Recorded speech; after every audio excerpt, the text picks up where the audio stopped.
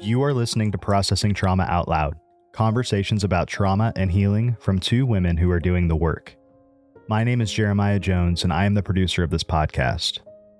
Today's podcast comes with a trigger warning, as Sher reads one of her stories of trauma as a young 9-year-old girl. This story was first shared 2 years ago in a small group of women who began giving Sher the care she always needed and deserved. Today, Sher is going public and explains why. Listen in as Candace brings more care to that precious 9-year-old girl and a story that should have never been. Hi, Sher. Hey, Candace. Good morning.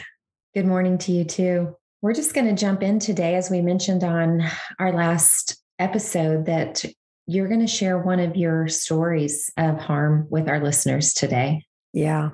How are you feeling about that? Yeah, I feel good about it. I feel like my heart is ready, and I feel very present. And yeah, I don't feel dysregulated or apprehensive because we're doing this only with intention. The desire to talk through a story of harm in a way that can give our listeners a new avenue, perhaps a possibility of how they also might be able to move toward their stories of harm. This is a story that you have shared several times in our Pearl story group, our sisters, and you have received quite a bit of care around the story. Yes. But every time we share a story, we really take it seriously, and we want fresh ears and fresh eyes to continue to engage where there is care that's still needed. Right, especially in those stories of deep harm, right? And this is a story of deep harm. And we want to give our listeners the kind of the heads up, trigger warning, if you will, that this story does contain elements of violence and physical abuse and emotional abuse, sexual abuse, but carefully presented. You know, we're not wanting to get too graphic or try to do something that will be harmful to our listeners. But we also are aware that as people listen, they may feel some dysregulation in their body. And we really want to give permission that, you know, if our listeners need to stop or pause or do something to bring their own body back into the present, back into the room, so to speak. We want them to take good care of themselves as they listen to this story too. Yes, I love that you are naming that, because we do want even to give permission. Like if you're not able to even listen, it's okay. And we come back later if that is something that you would like to do. I also want to say, just ask our listeners to understand that you doing this publicly is a big deal. And it's something that you took time to be ready for. And I honor you and I respect your courage to do this. And I do want to ask our listeners, even though they don't personally know you, to hold your story with honor and to hold you with honor. These are not easy things to do, but we've actually had some great conversations about why we're doing this. And I wonder if you want to even bring a little insight into why we're even doing this. And thank you for that, Candace. It's always hard to share. And as I've said before, I've been working on my healing journey for 30 years. This is my first time to bring one of my stories of harm into a public place. And I have made this decision very carefully, and only because I believe that my healing has brought me to the place where I can, but also that I know that I am called and we are called to bind the wounds of the brokenhearted and set the captives free. Like, that is why we're doing this podcast. That is why we work with the people that we work with who are experiencing trauma. Like, we know that the call on our life is to walk alongside of others in their stories of harm so that they can find healing and freedom as well. And that is really the single purpose of why I'm doing this today. There's no element of desiring for revenge or anything like that. It's not about that. It is only about bringing something that we can to others who are stuck in their stories of trauma, and to present an avenue, a way that they might begin to move toward their own stories. And I want to mention that you and I both have story coaches, compassionate, wise guides who have stayed with us and walked with us for several years in our stories. And they went before us. They did this work too, and have been able to hold our stories as their own stories have experienced healing. Exactly. Yeah. So we're wrapped up in care as we do this. It's not flippant. It's not a, knee-jerk reaction to something, that's happened. It's with purpose and intent and great care that we bring this today. And with that, how are you feeling about going ahead and reading your story today? Yeah. And I think I will just say that, in the way that we have done Story Group is we write out our stories, and my story today is about 700 words. So it will take 3 or 4 minutes for me to actually read the story. And then after I read it, then Candace and I will just talk about different elements in the story for a few minutes, but I will be reading the story that I have prepared. So yeah, I feel ready. This is called My Very Good, Very Bad Day. Now that the hay is all baled and stacked in the barn, Dad sends my brother's friend, and me out to the field to bring in the last 2 tractors. We are almost finished getting the equipment stored away. Maybe we will get to go to the swimming hole tonight. Celebration is in the air after 4 long days of bringing in the hay. Competitive as always, my brother says, "Let's race. We'll give you a head start." He is only a year older, age 10, and though he always comes in first, somehow I believe I can win. I run across the field of hay stubble headed straight for the tractor. Nothing is better than the sweet smell of dried alfalfa when the job is completed. It is a good day. Yes, a very good day. I look back and see that I am way ahead of the boys. I jump onto the little Ford tractor, start her up, and head for home. The sky is blue. The hay is in. I can almost feel the cool water of the river already. I drive across the field and make a left onto the gravel road. I zip down the road, and as I turn into the yard, I see him storm out of the house in a rage. His arms flying in huge gestures and his mouth bellowing commands about where to park. My joy instantly melts and my heart falls to the ground beneath the tractor wheels. What have I done? I learned long ago to be watchful, careful to not do something stupid, vigilant to not make Dad mad. What have I done? I need to fragment into a million little pieces and disappear. My skinny little body is tense and stressed to the max. Confused and petrified, I turn the key to silence the motor while terror screams in my head. I know he will punish me. Punishment to teach me to never make the same mistake again. Punishment that is a step-by-step infliction of pain and shame that shreds body and soul. He barrels over to me, grips my arm, and rips me off the tractor, banging my knee into the shift lever. He grabs my shirt and puts his red, livid face into my face and convinces me again what a good-for-nothing goddamn girl I am. Profanity-filled spit flies from his distorted, ranting mouth. It's not enough yet. He yanks my shorts down to my ankles, throws me over his knee, and begins beating me. It's not enough yet. He stands me in front of him, his muscular arms smashing into my head. A massive wave of humiliation crashes over me as my brother and his friend pull their tractor up near to us and see my nakedness. By now, I have left my body, dissociated, numb. I am standing above and behind myself, watching the scene.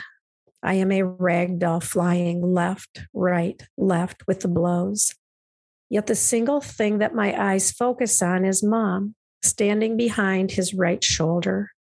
She is shouting, "Stop, stop, stop." Her hands cover her face.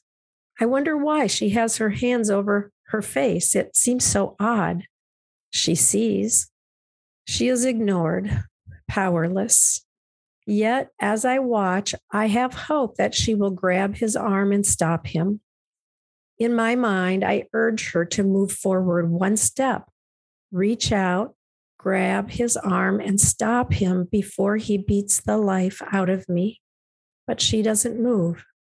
I learned long ago that she does not fight for me. Finally, he stops. He looks over to my brother, yells at him, then turns and stomps into the barn. Finally, it is enough. Somehow I pull my shorts back on and walk across the yard to the house and upstairs to my back bedroom. I climb into bed, pull the covers up and curl into a tight ball. I am fading away. I am crumbling into a million tiny pieces. I feel so tired. Something in me truly just wants to let go and vanish. I don't cry. I learned long ago not to cry. I am not sad or mad. I am just numb. I feel angry. I feel angry again because I see that little girl who had no one to come rescue her. Yeah. What was that like to notice that you could have been rescued, but you weren't? What was that like for her? I think in many ways, it's the hardest part of the story for me. Just that little paragraph kind of toward the end of the recognition that the only adult in my world who could have offered me some sense of protection or safety, I chose not to. Because I'm seeing you see your mom. You hear words coming out of her mouth. Stop, stop. You see her covering her face. Yeah. And just wondering what that was like if there's some more words, because it feels so confusing to me. You know, it's interesting that I always have believed that my mom was powerless and that my mom was, and she was victimized by my dad too. And I think I always have, my rule as a child was to protect her. And so it's very, very hard for me to feel anger toward her. And I can't say that I feel anger right now, but I think I just feel such a sense of deep desire that in that moment, she could have made a huge difference. And she didn't. You know, she protected herself. I'm not sure. I can't even say, I don't know what drove her, but I know that she did not step forward to protect me, to rescue me. There was no rescue. Yeah. And I'm wondering if maybe the emotion, I guess I'm just curious about the emotion that you are feeling. Yeah, I think I'm just feeling a lot of sadness for the little girl, right? That little girl. I recently drew a picture of this scene. And as I drew the picture, you know, I accentuated my dad's largeness and I accentuated my smallness. And I think I'm just imagining that little child, me, you know, my little girl at such a young age and experiencing such brutality from an adult man who was a very strong man. Yeah. The word that's coming to me, even, I'm just curious, how are you feeling safe right now in your body? Or have you kind of gone back to maybe the emotion associated with what it feels like to know you're not safe? I do feel safe. Yeah, it's not that I feel unsafe. I feel I think sad, really, just sad for being stuck in that place and nobody to help. Well, and it can be hard to feel sad. It can feel like it would be easier to just move on. But we know that it's actually a good thing that you're able to see her and feel sad for her. Yeah. I mean, it's taken me decades to be able to access the grief, or the tears for, what happened to me as a child. I end the story with the words, I feel numb. Mm-hmm. And I think that's what I felt through all these years, as I remembered my childhood and remembered any of these incidents. I had such a feeling of being disconnected and being just numb, like I couldn't feel anything. Mm-hmm. And so, yes, I can celebrate the tears today. Really, I can. It's good to feel sad for what happened on that day. Mm-hmm. Yeah, because before we feel sad, before you were able to feel sad, there was some work you had to do. And, I feel like I want to bring out this point that in those moments as that helpless, powerless child, there's messages that you're receiving about why those things are happening. Yeah.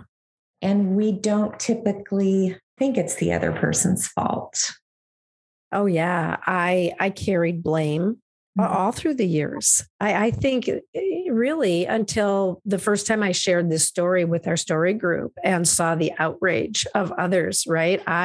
Until that moment, I believed that I had done something wrong. And I still don't know really what I did. I think he must have perceived that I was driving too fast, and I probably was.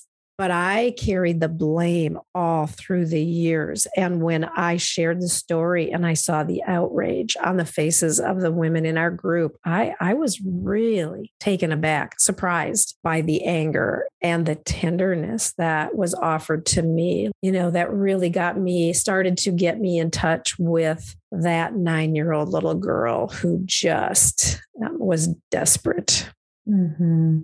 When I heard the story for the first time, I want to even say I experienced rage in my body. I was very present with you. I saw the scene. I saw you. And, I was kind of even shocked about how much anger I felt over it. Yeah. But it was something that absolutely needed some good anger over. Yeah. And so impacting for me to see, some people had tears in their eyes. Some people were outraged. Yes. For me to see that, it had a big impact in my brain and in my body that, maybe this isn't what I have always thought it was. Right. That I did something wrong. And yeah, my dad overreacted, but it was my fault. Mm-hmm. Yeah. If you were driving too fast, okay, let's just say that that's what instigated him. Yeah. He still did not deserve, that little girl did not deserve the beating she got that day. Right.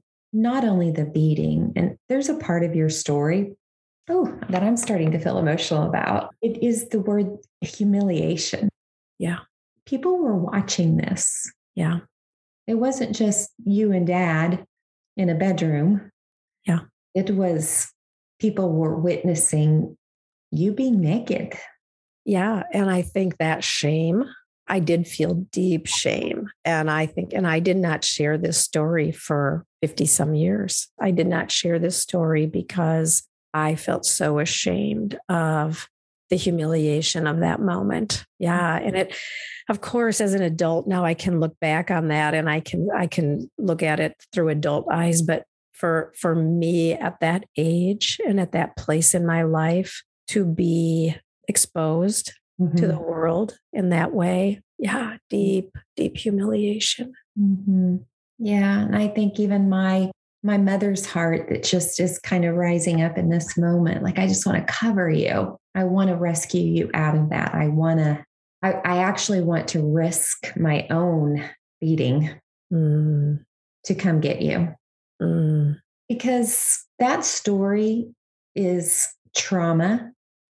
But if you would have just had one person at that time that saw you, attuned to you, soothed you, brought you into some safety and provided some security. I'm just curious. I wonder what that could have maybe done for you in the years ahead? Like what different message would have come out of that? Hard to know, right? But I will say that even as you say these words today, I felt literally in my body as you were talking, I felt calm. I took a deep breath. I was able to breathe. I felt a sense of soothing come over my body, really, as you spoke those words. So it's hard for me even to imagine, right? Had I received care after this event, which I received no care after this event, had I received some care, it could have radically changed my life. What's coming to my mind, and you've shared this on previous episodes, is one of your core wounds, or that strong message that you can receive, is that you are worthy to be loved. We can't hear this story without having great awareness. Of course, you would struggle with believing that place where you were all alone, that little girl would have had to wrestle with. And she wouldn't have had these words, but why wasn't I worthy to be cared for and protected in that moment? Yeah. And I think what I did determine at that moment was, I think I knew already, as I said in the story, I knew already that my mom would not fight for me. Mm-hmm. But I think what I concluded as a result of this story is that I am on my own. Like, no one will be here to save me. And I am on my own, and I have to figure out how to do this life. Mm-hmm. Yeah, which would have stayed with you throughout those coming years and even into adulthood. It would be your coping skill that you developed to be able to survive. Yeah. And always looking for love, like I was an avid seeker of love. I wanted to find somebody who could love me, but and I think now as I look back, I can recognize people who did love me, but I had so many walls. I had so much resistance up that I never could believe that it was genuine. Mm-hmm. And I couldn't risk letting it reach the deepest places, right, of my soul. I couldn't risk anybody seeing all of the ugly that I believed was true about me. Yeah, because we're talking about developmental trauma. We're talking about, this isn't an isolated incident. I do think sometimes, if it's okay, I'm going to go into a little bit of explanation. Is that okay for you? Yeah, for sure. We may hear a story and we may think, oh, well, yeah, everybody has something that happens to them. And we just need to move on. It happened, it's in the past. But when we have developmental trauma, when we have complex trauma, because the people who we're supposed to love and care for us, see us, soothe us, keep us safe, keep us secure, happen over the period of our childhood, it affects the development of who we are, who we were created to be, our personality, how we respond to stress, what we do with stress. And you had that throughout your childhood. I'm so thankful that we have found people in a space to not feel alone in this, because, there's a period of time that you begin to think, man, I am fundamentally flawed. Something's wrong with me. And there's nothing wrong with you. It was what was done against you. Yeah. But if your own parents, and this is the story of so many of us, right? Like our own one or both of our parents fail us. If one or both of our parents fail us or harm us, how could we possibly be lovable? Because there's no repair. And I do want to just say, it is not that we can't heal and recover when our parents hurt us. But when there's no repair, when there's no acknowledgement, when there's no understanding of, my parents are human, they make mistakes, but they come for me, they see me when they've hurt me, and they want to make it right as best as they can. That helps things move through our body where we don't get stuck in those messages and those body sensations. Yeah. So we're not saying that all these things have to keep us stuck in those young places. But when it's never acknowledged and it happens continually, I mean, we know now, even I want to just say there's a resource called The Body Keeps the Score. If you pick that book up and read it, it will give you some understanding of why we're even doing what we're doing. Right, exactly. And also that there's been a lot of research now that shows that parents don't have to be perfect. They don't even have to be great. Mm-hmm. They can just be good enough. Like a good enough parent, is able to help their children grow into freedom, into life, into love. We're not at all saying parents have to be perfect. I mean, you are a parent and I am a parent, and we know we have not been perfect. But what you're saying is so true, that when we recognize that we have harmed, do we go and seek to make repair? Like, this is the thing that is so important. Well, and I'm thankful that you and I have both done a little bit of that with our adult children, and it's been well received. I mean, kids don't want to feel anger and resentment towards their parents. They want things to be right. But if a parent can't acknowledge or receive the truth of what we experience, there can be no true reconciliation. Yeah, even in adulthood, it requires that kindness, repentance, which really is turning from. It's admitting something and turning from. Without that, it's really hard to establish any level of reconciliation or closeness or healing in the relationship. Yeah. I want to thank you for sharing your story again today, but even more that you've done that publicly for the purpose of giving our listeners maybe some understanding and some hope that when we bring these stories of childhood harm into the light, what we're doing is we are allowing other people to give voice to the particularities of our stories, because before then, we only hear our voice. Right. And I've said this before, and I'll say it again. Only hearing my voice and interpreting my own stories has not been good for me.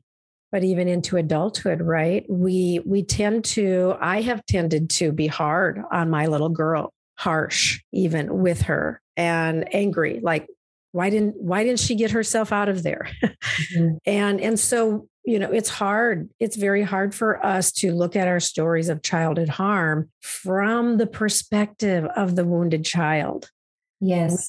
We tend to see ourselves as the wounded child, but we see ourselves through eyes of harshness or judgment or criticism, because that little girl made life really hard for me. Mm-hmm. If she would have just figured out how to get herself out of there, we would have been okay. Right. Which now I recognize, of course, a child cannot rescue themselves. Mm-hmm. But I put that burden on my little girl, my inner self for a long, long time. And as I have been able now to be gentle and tender and kind and loving, like, the healing just is happening. Mm-hmm. Yeah, going back into those stories, it's not just a logical thing or something that we're doing with our prefrontal cortex where we're trying to figure things out. We actually begin to experience those sensations in our body that needed attunement and care at the time, but can get that attunement and care now. In our next episode, we will go ahead and keep unpacking your story. There's so many elements here. Yeah. And we aren't able to get to all of it in one episode, but we are going to go back and share more with our listeners, some aspects to your story, and maybe, even the idea of what fragmentation is that we can look at. Yeah. Yeah. Good. Yeah. And as we close, I want to just say to our listeners that, again, as we said in the beginning, this podcast episode was done with the intent of sharing my story of harm so that we can exemplify and model, not that we were role playing or acting, because we weren't, but to bring a story that is very real and to process it in a way that shows a different way, perhaps, that people can move through their own stories of trauma so that they can receive the healing. And in episodes 3 and 4, we talked about the 4 S's: being seen, being soothed, being safe, being secure. And that's what you provided for me today. Like, I felt seen, I felt soothed, I felt safe, I felt secure as we moved through this process. And like, I feel like lighter now. I feel like I can breathe better. And so another good layer in my healing process of this story. So Candace, thank you. To our listeners, thank you for hearing and for caring well for my story too. Good to be with you in your story today. It's always an honor to get to be with you and to keep just loving on that little girl and give her the care that she was always worthy of. Yeah. Thank you. Thank you for listening to Processing Trauma Out Loud. Make sure to check out the show notes for links to suggested resources and social media. Like, subscribe, and follow to keep up with our weekly content. And if you don't mind, take a moment to rate and review us. Your feedback is extremely valuable and contributes to the success of this podcast. Our sound engineer is Jeremiah Jones of Autostory LLC. We welcome you to join us for more conversations soon. Take care.